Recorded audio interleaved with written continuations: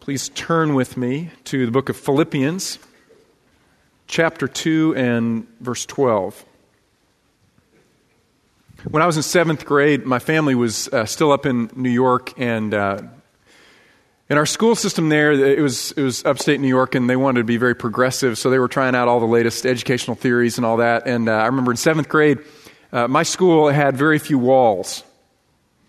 Right, so you go into class. Remember, I had a Spanish class, and Spanish class had one wall, had no doors, had one wall, and then there was a French class over here. So we're practicing Spanish here, and you could see and hear the French class over here. And I remember my math class, in particular, it had two walls, but it was a complex of 5 classrooms here. There was no wall in the back, and then there was a hall that was open, then 5 more classrooms over here. So you imagine 7th and 8th grade boys and girls in classes without walls.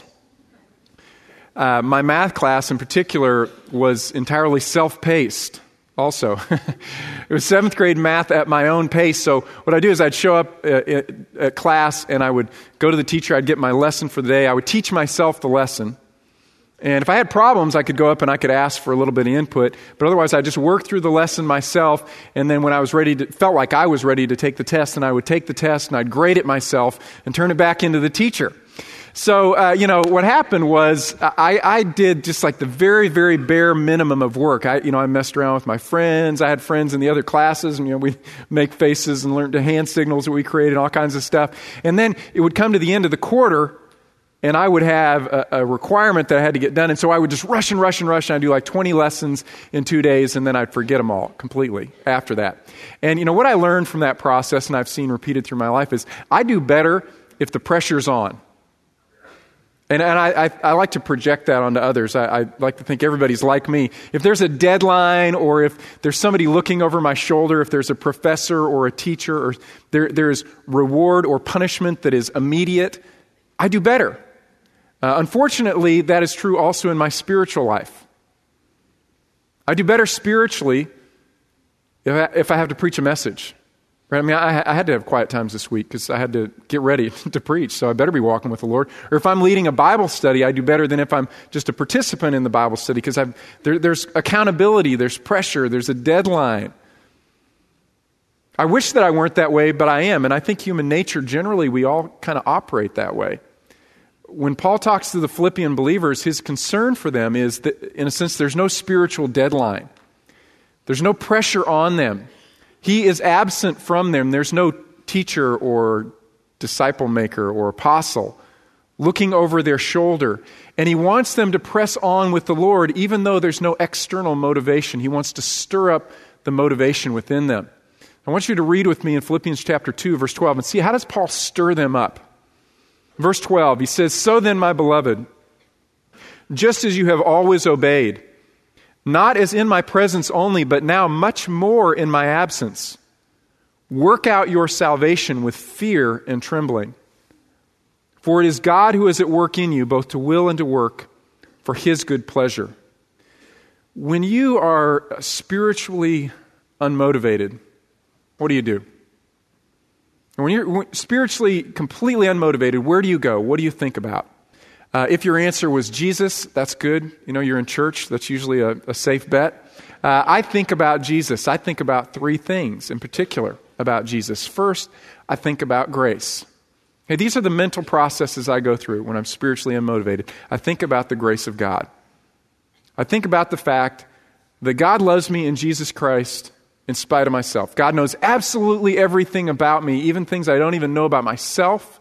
He knows all of my past, and yet He chooses to love me. He knows everything that's going to happen in my future, and yet I know that He will remain loyal to me. He has given me the gift of an eternal relationship with Him. It's a gift. It's freely given. I didn't earn it. I can't lose it. The moment that I believe that Jesus Christ died for my sins, I received this greatest of gifts. And I'm secure in it. And for me, that's highly motivating. I think in all relationships, when we're secure in the relationship, it's incredibly motivating. So I go back and I think about the grace of God in my life. Where would I be without Him? Where am I now because of Him? Second thing I think about is reward. God has freely given me eternal life. He's caused His Spirit to dwell in me. He creates the character of Christ in me. He allows me to go out and reflect Christ to the world and do things that draw people to Christ. And then at the end of my life, I'll stand before Him and He'll reward me for things that He has done through me. And that's really motivating to me, to think about standing in front of Jesus and having Him say to me, "Well done." Man, Brian, you lived well. That's really motivating for me. But I've noticed that at different points in my life, there are different things that motivate me. Sometimes I think about the grace of God. Sometimes I think about reward. And then sometimes I think about fear, the fear of the Lord. A lot of times we hear the word fear and we think of it entirely in negative connotations. And certainly there are some fears that are unreasonable and irrational and they paralyze us. But there are also good fears. There are things in this world that we should be afraid of, healthy fears that keep us safe. And I illustrate this for you, real simple illustration. But every year, the pastors go on a turkey hunt. And a few years ago, we were on our turkey hunt. And Zach, our youth pastor, we were out. We weren't actually hunting at that point in time. We had our guns with us. Made it feel tough, you know. We're just walking. We were just walking around this property where we go every year. And Zach was about 100 yards in front of me. And he just stopped by a little mesquite tree. And he bent down real low. He had his gun propped there. And all of a sudden, he screamed. More like a shriek. I mean, he just shrieked and he jumped in the air. I mean, he just got way in the air. He jumps back and he chambered a shell. Boom, boom. And I ran toward him. I probably, if I was rational, would have run away, right? But I thought maybe he needs help, you know, but scream like that. I've never heard him scream. So I ran to him and he was there and he was just, you know, adrenaline's pumping. He's just shaking and there was a rattlesnake with his head blown off. He had crouched down next to a mesquite tree and there was a rattler curled up. Right? I mean, 6 inches from his leg, and he heard it rattle, and he jumped back. Boom, boom. Blew it away. Which is kind of cool, but we went back. We were done. That was rational fear, right? That was wise fear. It saved his life. It saved him from harm. In the Bible, the fear of the Lord is wisdom, because God is great. He is far off. He is transcendent. He's creator of the universe. He is more powerful than we can even possibly imagine. And so Paul motivates these folks with the fear of the Lord. I want you to look with me again, chapter 2, and verse 12. Paul says, "So then, my beloved." So then what? Well, he's looking back at the previous section, verses 9 through 11. Let's read those together. "For this reason also." Oh, wait a second. What reason? Well, he's going back to the previous section, verses 5 through 8.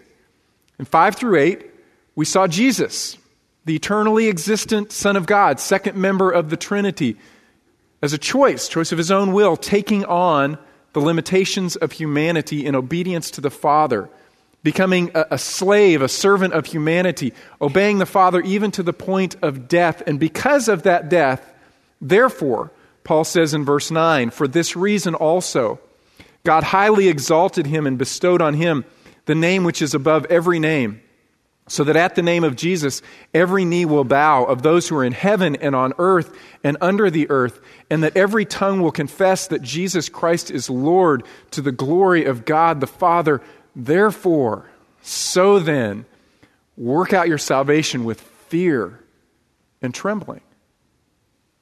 Because Jesus Christ is going to be exalted to the highest place and be King of kings and Lord of lords, and every knee will bow before him, therefore bow right now, bend the knee right now, because that's wisdom. We serve a great King, and one day we will stand in front of Jesus Christ.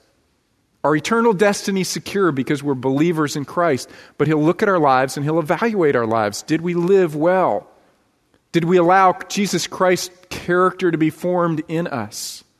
I want you to turn back with me. Keep your place here in Philippians and turn back to Psalm chapter 2. I think Psalm chapter 2 is a really beautiful poetic image of why we fear the Lord. In Psalm 2, there is an interaction between the Father, the Son, and the nations of the earth. Chapter 2, verse 1. "Why are the nations in an uproar, and the peoples devising a vain thing, an empty thing, a foolish thing? The kings of the earth take their stand, and the rulers take counsel together.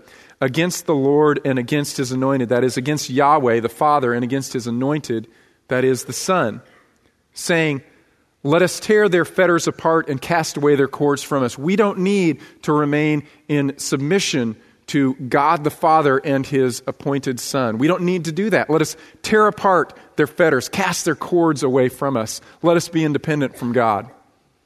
Verse 4, he who sits in the heavens laughs. The Lord scoffs at them.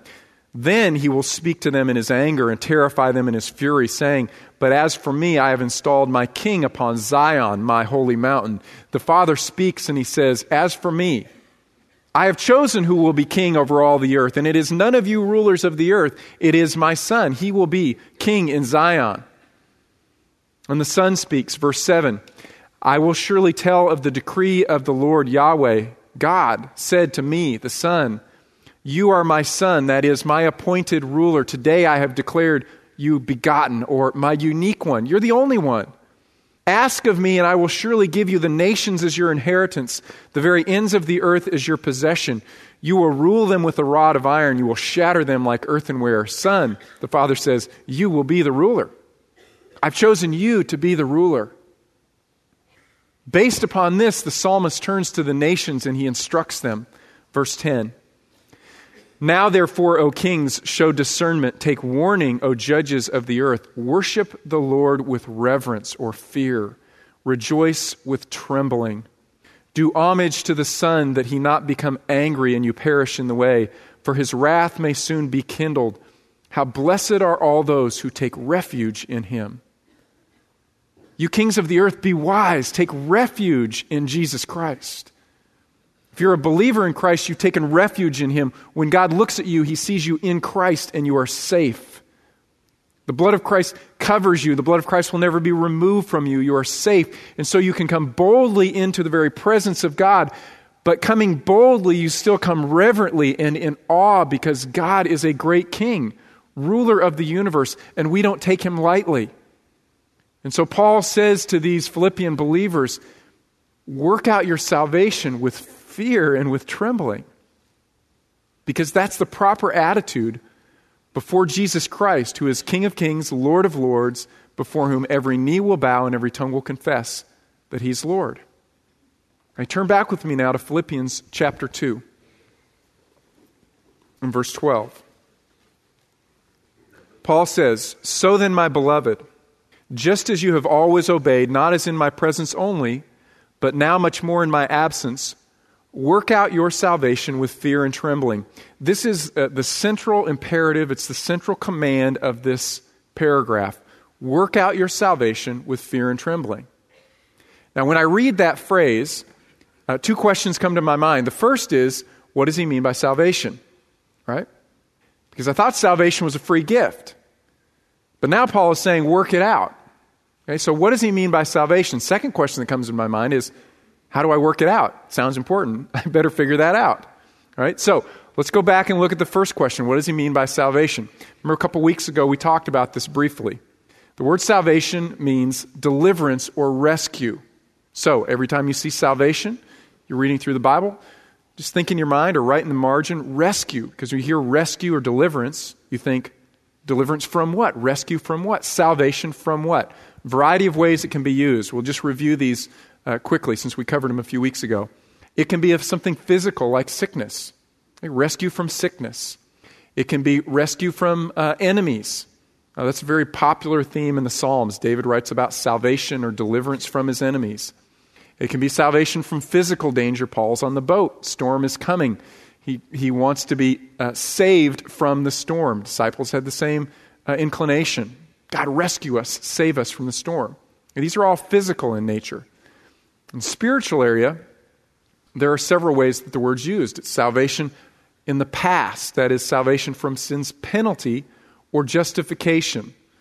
The moment that I believe Jesus Christ died for my sins, I am declared righteous in God's sight. I am justified. That cannot be removed from me. I will always be seen as righteous in Christ. It's not a work of my own, we're told in Ephesians chapter 2. It's something that I receive by faith. That's salvation past. Salvation from sin's penalty. There's also salvation or being rescued from sin's power in my life now. So I'm becoming more and more and more like Jesus Christ. That's progressive. 1 Peter chapter 2, verse 2, Peter says, like newborn babies, long for the pure milk of the word, so that by it you may grow in respect to salvation. That is salvation in the present, and it's progressive. Gradually, you're becoming more and more like Jesus Christ. There's also salvation in the future, or salvation from sin's very presence. The flesh is removed. Satan's dominion is removed from the world. The world order is set in place. We are transformed finally into the image of Christ. We become what we were designed to be. It is a work of God. We don't do anything. God does this for us. And then finally, sometimes you see the word salvation and it's referring to the whole package. Okay, just salvation, past, present, and future, justification, sanctification, glorification, all of these things. In Philippians chapter 2, verse 12, I think clearly Paul is talking about the second one, salvation from sin's power, because he uses an imperative. You work out, literally it is the salvation of yourselves. Okay, you personally, individually, have a responsibility. And it is a present tense imperative, meaning this is something that you're going to have to respond to for your entire life, becoming more and more holy or more and more like Jesus Christ. Work out your salvation, present tense, sanctification, because God is at work in you to will and to work for His good pleasure. Okay, so second question then is, how do I work it out? What does it mean to work out my salvation and become like Christ? I think that these verses here in 2:12 through 13 are probably the most succinct statement of the Christian life. You see basically this idea expanded, Romans 6 through 8. You have 3 chapters here. I think you've got 2 verses. So we're not going to cover, obviously, all aspects of it. I think this is just a synthesis. Because what you see in these verses is, first, that your sanctification is the work of God. You can't make yourself more like Christ. But second, you see that it's not a process where you let go and let God. Okay, you participate. There's a command or an imperative placed upon you. So what does that look like? Well, let's break it down. Okay, first, what's our work? Simply put, our work is to obey. Okay, look again with me in verse 12. Paul says, "So then, my beloved, just as you have always obeyed, not as in my presence only, but now much more in my absence, work out your salvation with fear and trembling. So then, my beloved, just as you always obeyed." Obeyed what? Well, he leaves it kind of vague right here. All that I've commanded you to do, Jesus said. That's Great Commission. It's fruit of the Spirit. Love, joy, peace, patience. It's the Beatitudes, being merciful, loving your enemies. It's the reason we study the New Testament and the Old Testament, to understand what does it mean to be like Jesus Christ. Okay? Paul leaves it kind of general here. He's going to take it in a moment and make it specific for these believers, but it is obedience to all that God has commanded us to do. Notice he also puts another qualifier on it. He says, as always, at all times. So spring break isn't, hey, spring break from walking with Jesus, and now I'll come back and start up again. No, it's all times. This is the course of the rest of your life if you're a believer in Christ. Second qualifier, in my absence. Not when I'm just there and looking over your shoulder and I'm providing you with this continuous accountability and motivation, but even when I'm not there. Who are you in private?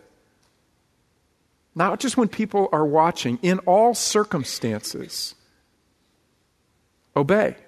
Okay? Obey what Jesus has commanded. We'll get into a lot more of what that is, even as we go through the rest of the book of Philippians. Now, the second part of this is God's work. Okay? Our part, God's part. Look at chapter 2, verse 13.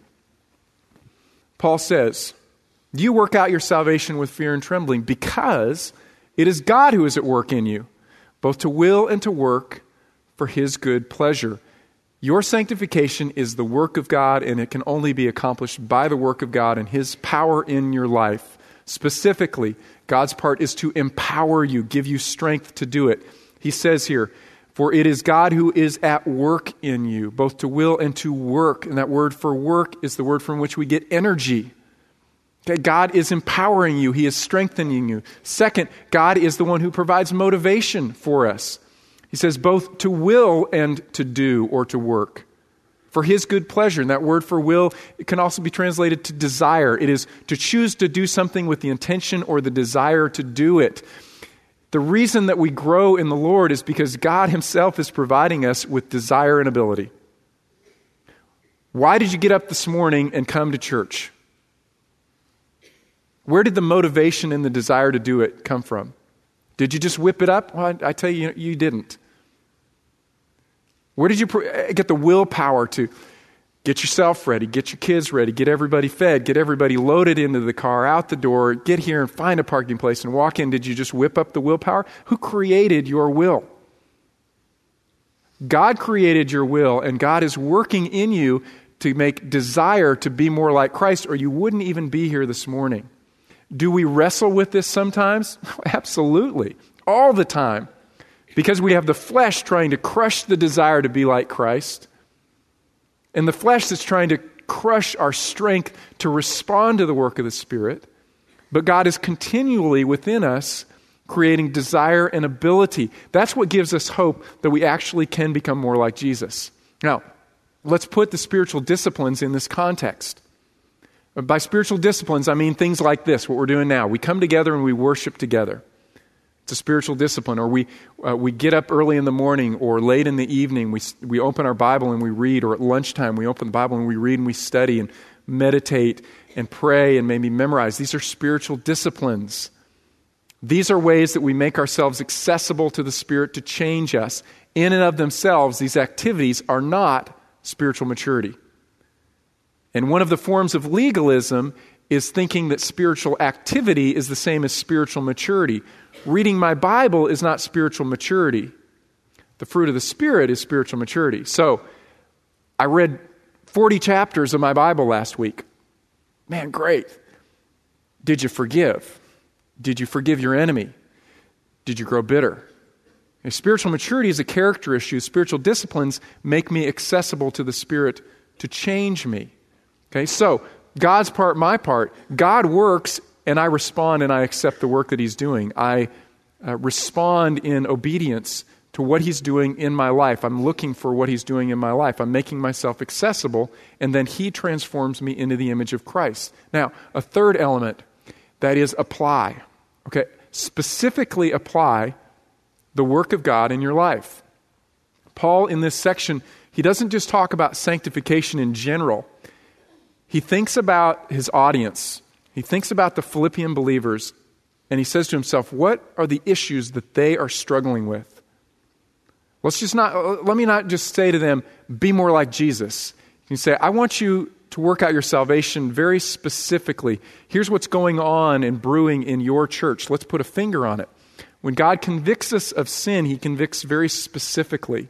Notice in verse 14, Paul gets to the root of the matter for them. He says, do all things without grumbling or disputing.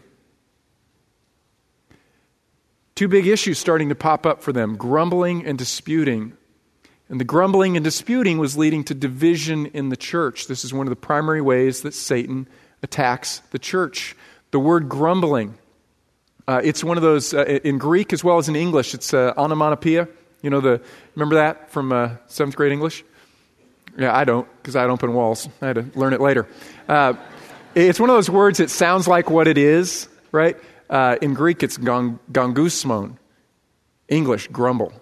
Grumble, grumble, grumble, grumble, grumble, grumble. You can hear it. You can hear it. You can feel it. If you've never experienced it before, I'll describe it for you in a minute. What Paul's alluding to here is Israel in the wilderness. Okay? Grumbling and disputing. Look with me in Exodus chapter 16. Exodus 16, remember Israel's been rescued out of Egypt, out of slavery. They're now in the wilderness. God's preparing to take them into the promised land. Okay, but they're in the desert. It says, then they set out from Elim. And remember, when they set out, they've got in front of them a pillar of fire at night, and there's this huge pillar, a cloud by day. There's a miraculous sign in the sky of God leading them.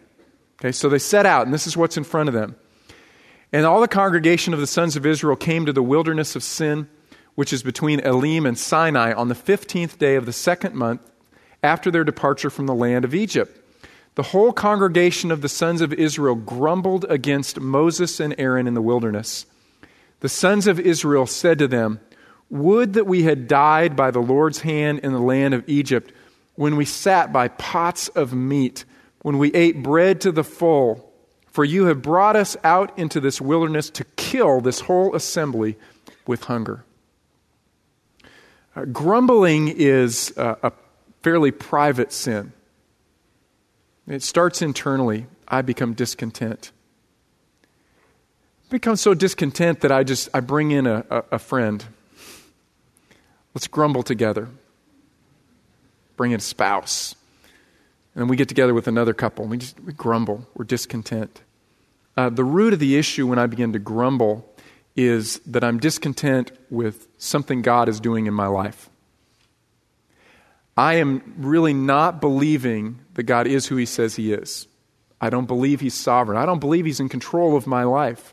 I don't believe that God is good. Think about Israel in the wilderness. Moses, you've brought us out here. God has brought us out into this wilderness to kill us. God is not good. God has brought us out here to destroy us. Is that true of God? Was that God's motivation? To bring them out into the wilderness to kill them? No.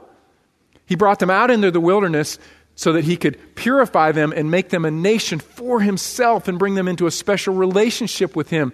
But we don't trust God's in control. We don't trust that God is good. We don't trust that God is able to provide for our needs. They look out at the wilderness and they're thirsty, and all that they see is dry, dusty desert.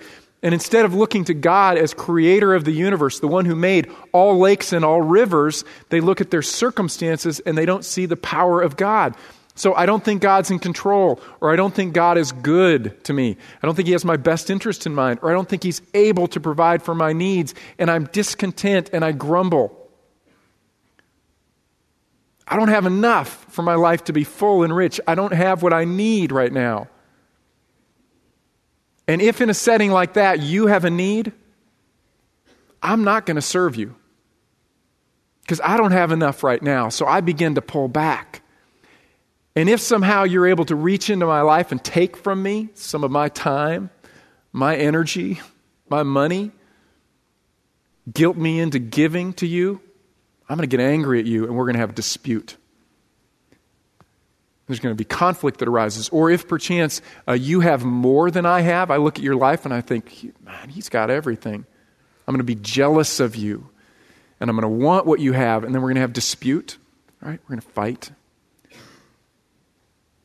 This is really important. This is one of the primary ways that Satan attacks the body of Christ. And at the root of the issue is something between us and God.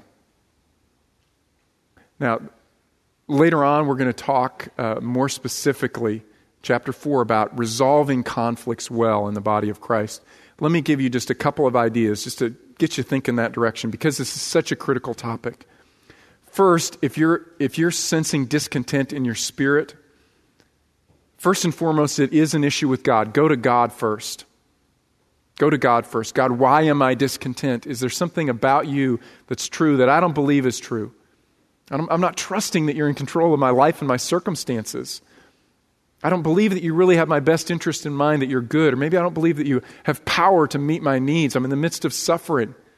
Hey, first of all, check and see, is this an issue between me and the Lord? If it has spilled over with other people and you feel like, no, there's really a substantive issue that needs to get resolved, go to that person. This may sound revolutionary. Don't go to another person. 90% of conflicts in the body of Christ would be solved if we went first to the Lord and then we went to that person, the offending party. When you go to the offending party, choose to believe the best about them. Choose to believe that their motives are good. Choose to go and try to first understand their position, their point of view. Choose first to try to empathize. We do those three things, we're going to remove so many of the conflicts that disrupt the body of Christ. Now, in a few weeks, we'll talk more about how we resolve these conflicts. But the reason that this is absolutely so critical is because our testimony to the world is based upon our relationships with one another. The world looks in, and what do they see? They see us fighting with one another and not resolving our conflicts, not forgiving, not loving one another well. Matter of fact, it gets so bad in this church that we say, you know what, we're going to go start our own church.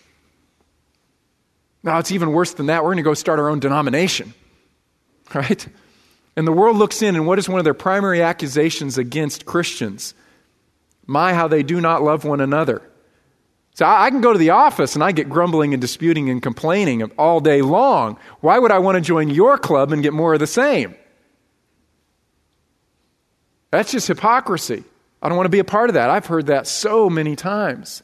On the other hand, when we are loving one another well, that doesn't mean we don't have conflict, right?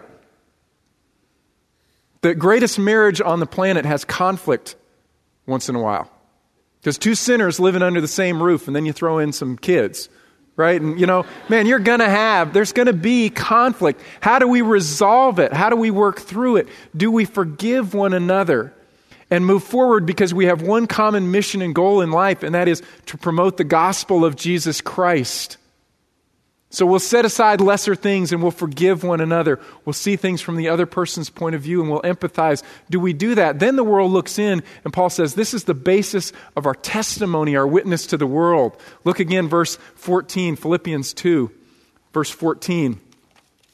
Paul says, do all things, not most things, do all things without grumbling or disputing, so that you will prove yourselves to be blameless and innocent, children of God above reproach. No accusation can even be brought against you because of the way that you love one another. In the midst of a crooked and perverse generation, among whom you appear as lights in the world, literally stars in the cosmos. Your life is brilliant because it is so incredibly different from the way the world interacts. That people say, wow, there is something different amongst those people. I want to find out what it is. They will see your good deeds and they will glorify your Father who is in heaven. You will shine as stars in the cosmos. Paul says, this brings me joy. He says, this brings me joy. Notice the imagery he uses here. He says, but even if I am being poured out as a drink offering upon the sacrifice and service of your faith, I rejoice and share my joy with you, all of you. The imagery is a drink offering was the last offering that was made. Animal sacrifices were brought to appease for sin, and then a drink offering. It's the icing on the cake. It's the final part of the offering. Paul says, my life and what I'm going through is a drink offering upon your sacrifice and service that comes from your faith. And the reason I have joy is that we are sharing in the grace of Christ, and we're sharing in the joy of Christ. We're sharing in the purpose of Christ on earth. That's what brings me joy. And so he writes to these people, he says, I'm absent and there's no external motivation, but even in my absence, I want you to press on in the world and in your witness to Jesus Christ and shine like lights in the world, stars in the cosmos. As we conclude this morning, we're going to take communion together. And what I'd like for us to do is to go before the Lord and say, God, speak into my life. Are there areas in which I'm grumbling? I'm not content with what you're doing in my life. Or I'm disputing, I have conflicts with others. Are there areas in which my witness, my testimony to the world has been damaged? Lord, bring conviction. Whenever Paul encouraged the Corinthian believers to share in communion together, he said, the first thing I want you to do is to go before the Lord and ask him to speak so that there be no unconfessed sin. So as the body of Christ, I'd like for us to take a few moments. Men, would you come forward and serve us? As they're coming forward and serving us, let's just take a few moments quietly before the Lord and ask him to speak. And then we'll share the cup and the bread together.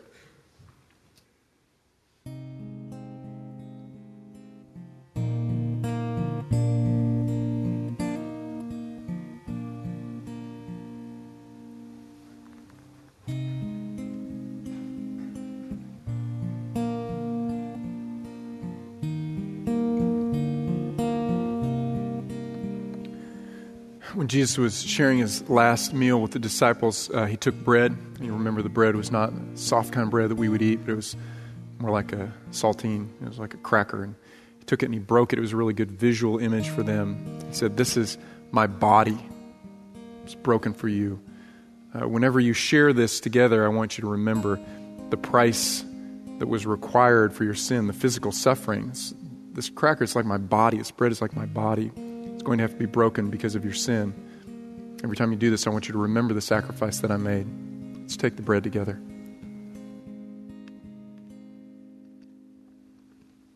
Then he took a cup. It had red wine in it, and he said, "This cup is a symbol of my blood." The price of sin is always death. The Old Testament was death of a substitute animal. Now I'm going to be a substitute for your sins. If you believe, I will be your substitute and make payment for your sins. And every time you take this cup and you drink it together, you'll be reminded of the payment that I made, full and final and complete, for your sins. Let's take the cup together.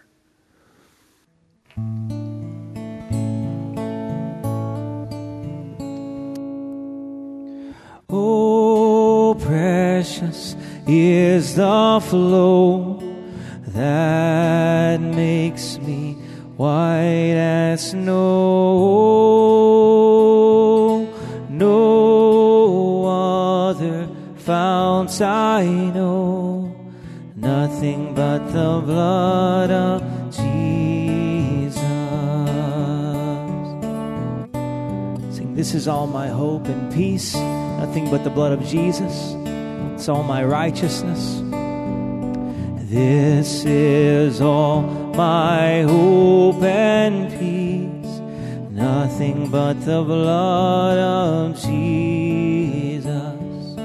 This is all my righteousness, nothing but the blood of Jesus.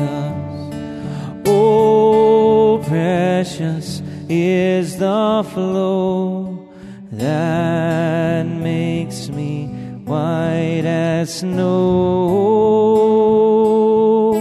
No other fount I know, nothing but the blood of Jesus.